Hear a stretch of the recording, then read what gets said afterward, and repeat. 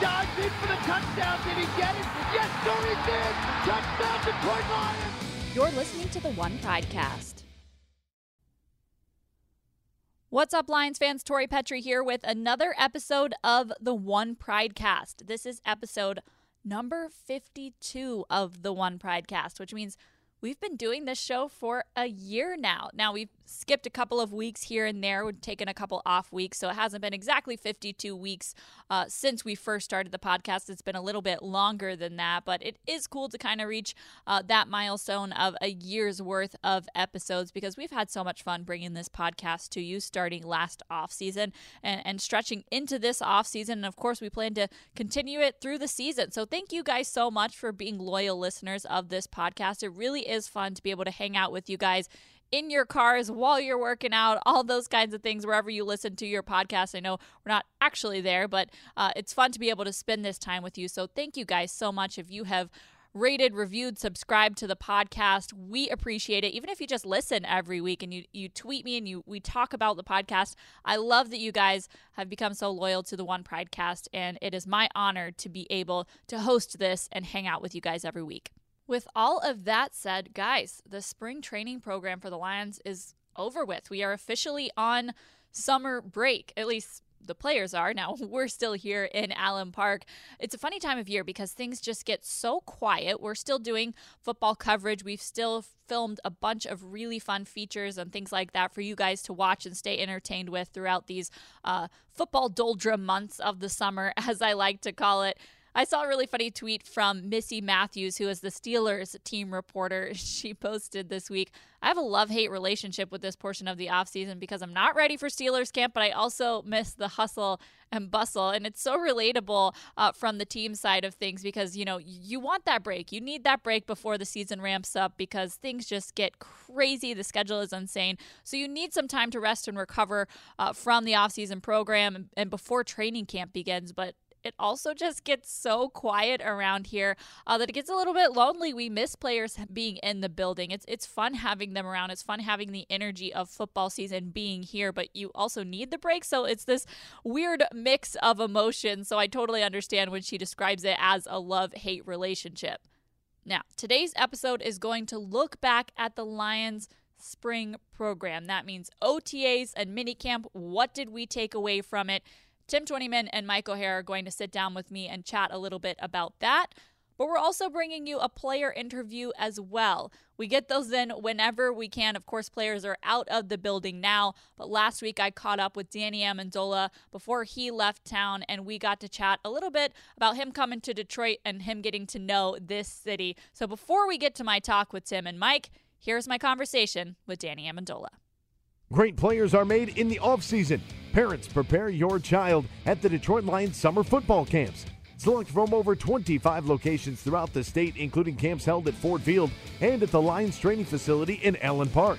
Camps are open to boys and girls ages 6 to 14 of all skill levels. Plus, all participants will receive a special Lions preseason ticket offer. Visit DetroitLions.com/summer camps to learn more. Hopping on the One Pridecast with me now is Danny Amendola. Danny, it is so nice to meet you, get to know you out here at OTAs. First off, just tell me what it's been like coming out here and getting to know people here in Detroit. It's been great. You know, it's been a fun month and a half and a lot of hard work, a lot of learning, and I'm excited to be here. What is it like trying to cram all that in a month and a half? I love it. It's definitely a transition phase for me coming from Miami to get here, and I got everything settled in. I got first OTAs under the belt, and I'm ready to go. Matt Patricia knows you very well. You know him very well, but help the fans get to know you, fans who might not know you very well. What do they need to know about Danny Amendola? Oh, that's a good question, man. I like to have fun. I like to work hard, and that's it, really. I like to play football. It's my number one passion. So, I'm excited to get out there, play hard for the city, feel the energy, feel the vibe from Detroit, and get things rolling. What is your relationship like with Coach Patricia? He's the boss. He's the head coach, and whatever he says, I do. So I'm excited to be here. I'm excited to be, playing hard for him, trying to get the guys, around me better and doing what I can to help this team win. You obviously knew him before he was a head coach when, he was just a coordinator in New England. What is it like kind of seeing him take over that leadership role here? He's always been a leader in my mind. A guy I've always really looked up to. You know, a guy that's always brought, you know, a great sense of humor, a great, you know, ability to lead guys, and he's also really tough. So he's gonna get us better. He gets us better every day. He pushes us every single day, and we all love playing for him. We have fun doing it. So it's really nice to play for him. With guys who Coach Patricia has worked before, we talk a lot about culture fits, guys that just really fit what he's looking for and what he's trying to build here. And when that comes into play, you look at how those guys fit into the locker room with the rest of the guys. When you come in here and you start to develop those relationships with your fellow teammates, what's the goal for you? Just to be myself, be authentic, and bring what I know, my experiences to the table, to the forefront, and try to relay as many positive messages to my group, being a wide receivers, then to the offense, and then to the entire team. So, you know, whatever I've been through in this league, whatever experiences I have, you know, I love to share and to do whatever I can to help this team grow and win games. One of the guys you're getting to know is Matthew Stafford. You've developed chemistry with him throughout OTAs and minicamp. What are your first impressions of Stafford? First of all, he's a Texas kid, so you know, him being from Dallas, I'm being from Houston. It's always good to have, you know, a fellow Texan in the building. You know, he's got a great arm. He's very cerebral. He knows and sees a lot on the field, and you know, I'm really excited to get to work with him and get to grow with him, and you know, I'm looking forward to training camp. How has that relationship grown in the last month and a half? We're all learning right now. We're putting in a new offense, trying to get on the same page, so we're constantly communicating, growing at a rapid pace, I'd say, just because of the short amount of time that we have in the building, and then just to get ready for camp. There's always information to be sent and received, really, from both of us when we're in the building, so we're always trying to get on the same page.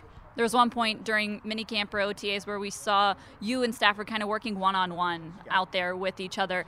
What's behind that, and what benefit do you get from that? Just the more reps we can get, the better. You know, like I said, we have limited time now, so we had about a month and a half here.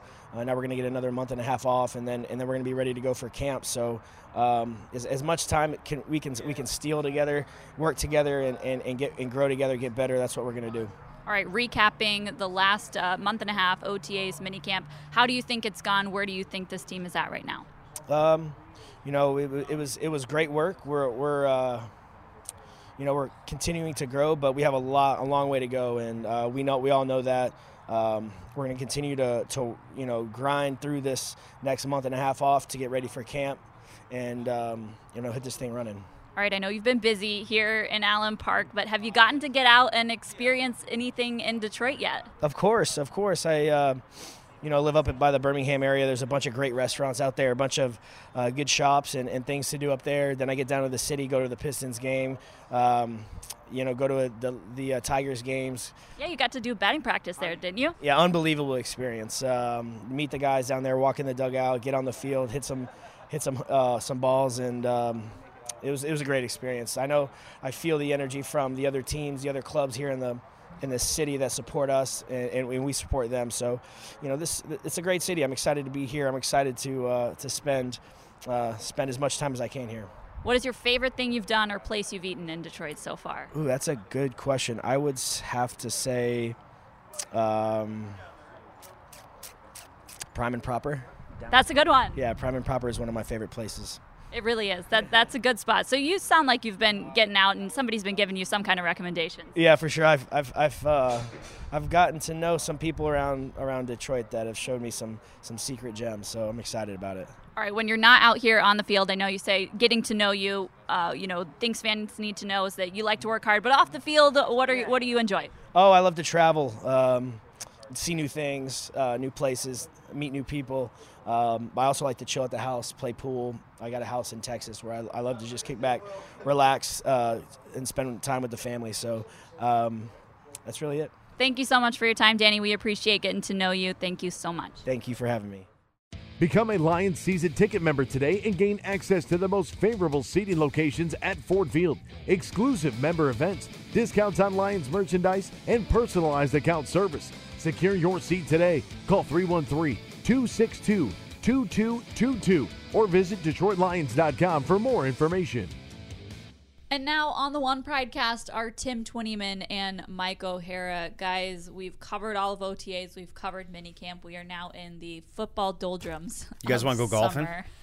I know that's what you'll be doing a lot of. Oh, I'm doing a lot of golfing now. I'll leave the golfing to you guys, but there's certainly going to be a lot of time to fill as we head into this slow period of summer. But let's take a look back at OTAs and minicamp. What were your big takeaways?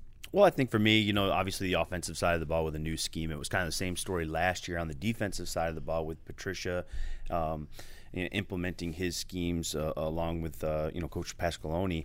Now, to me, it's all about, the offense, learning the new verbiage and kind of all the different personnel groups and kind of how this is going to look. They want it to be like Patricia's defenses where they can do multiple things and trot out different personnel groupings based on matchup. And so we'll kind of see how all that works out. I think they've got a versatile group of skill positions. Obviously, Mike, it all starts with the quarterback position and Matthew Stafford and, him having to be a little bit better in 2019 than he was in 2018. But I think for me, that was the big storyline of the offseason is kind of how are all those pieces on offense going to come together? Yeah, I kind of look at, like you're talking about the verbiage and all that, and you think of some old stories of quarterbacks taking over. One was with Terry Bradshaw, the Steelers. I used to cover in playoffs and things like that.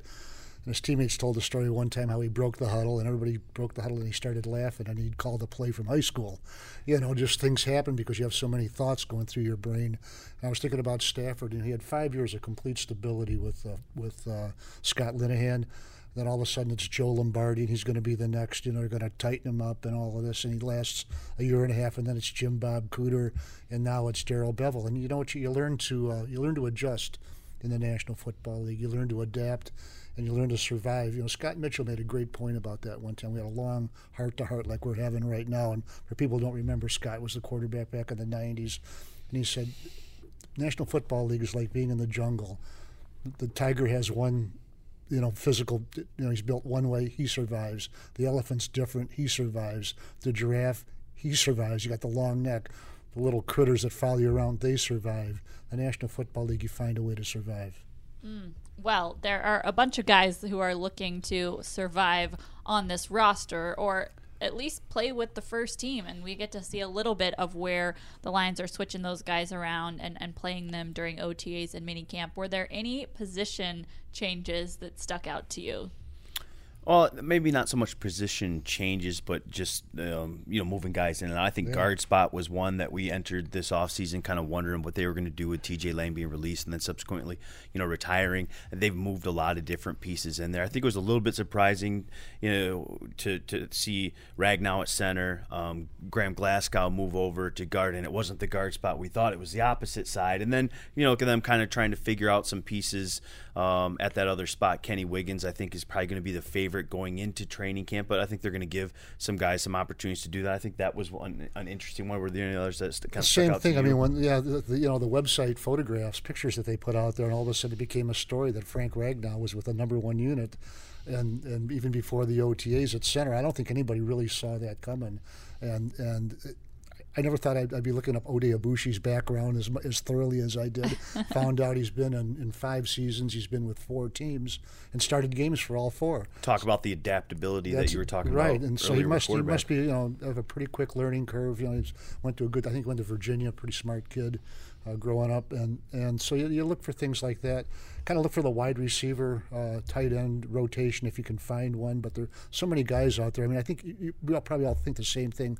All the tight ends look like they're Olympic decathletes, just the way they're built. And then they kind of filter themselves out. The wide receivers, there were 13 of them on the roster when they broke camp at the end of the last OTA. They'll probably keep 5, and they all look like they can play. It's because it's one of those positions that you can see with your own eyes what they're doing. It's not like, did the guard take the right step there, Tim? I don't know, but that's part of it. You can see them. I think that one will be really interesting at receiver because you obviously have Marvin Jones and Kenny Galladay and Danny Amendola, and then they signed Jermaine Kearse late in the process. And he's a guy who has a history with Bevell. He's a veteran. He's got experience, over 225 catches in this league. So an experienced guy. And now, if they keep 5, like you mentioned, boy, there's a large group of guys that, a bunch of guys that made plays in the spring that have NFL experience, that maybe have some potential, just, need an opportunity. So I think that'll be one of the real interesting position battles in camp, is for that maybe 4th, 5th. Can one of those young guys unseat maybe one of the top 4 guys we all think are the top 4? It'll be really interesting, along with maybe cornerback too, Tori. Yeah, definitely cornerback, and I was going to talk about that one. But before we move on to that, the wide receiver position, kind of the same idea that we'll talk about when we get to cornerback. The guy's getting a big opportunity to play a lot throughout the offseason program because of Marvin Jones Jr. and Kenny Golladay not being out there working with the full first team. And then you look at corner, and then you have the same kind of thing with Darius Slay not coming. You got guys getting a lot of reps with the first team at outside corner with Darius Slay not being there in the offseason program. So I think we got to see a lot of Teez Tabor and Rashaan Melvin there on the outside, and I thought corner is definitely one of those positions where, assuming things work out with Darius Slay and he plays this season and everything, goes smoothly, who's playing opposite of him? And I think that was a big opportunity for those guys to get those reps this summer. We saw it with the interior at cornerback too. Justin Coleman didn't do a whole lot in the offseason training program, whether rehabbing something or dealing with an issue there. Just, didn't take part in team a whole lot. Well, that got Jamal Agnew a ton of reps at the nickel. I thought he had a good and he had a good camp. spring. And look, they mixed some of the safeties in there with Tavon Wilson coming down and playing the nickel as well. And so, cornerback was an interesting one for me. I think they got a lot of options there. And, we obviously know it's going to be Slay and Coleman the majority of the time, but that opposite spot outside of Darius Slay, I think it's Rashaan Melvin's maybe to lose. I think just because he's a scheme fit, his length, speed kind of fits everything that they want to do. He's got a history playing in New England under Matt Patricia. So, I think he's the favorite, but it should be an interesting competition. Yeah, and I think that there's anything we've learned in these 2 years under Matt Patricia, or, one full season in this one off-season program. Let's not talk about the 3-4 or the 4-3 or the 2, whatever they run. They run what they run. You count it up when they're done, count the bodies and say, well, they were in a 2-9 right. or something like that, or the K9, whatever you want to call it. But, I wouldn't be surprised to see him with 4 safeties on the field at times. I wouldn't be surprised to see him with 4 or 5 linebackers, just the way they play those guys, an awful lot like defensive ends at times.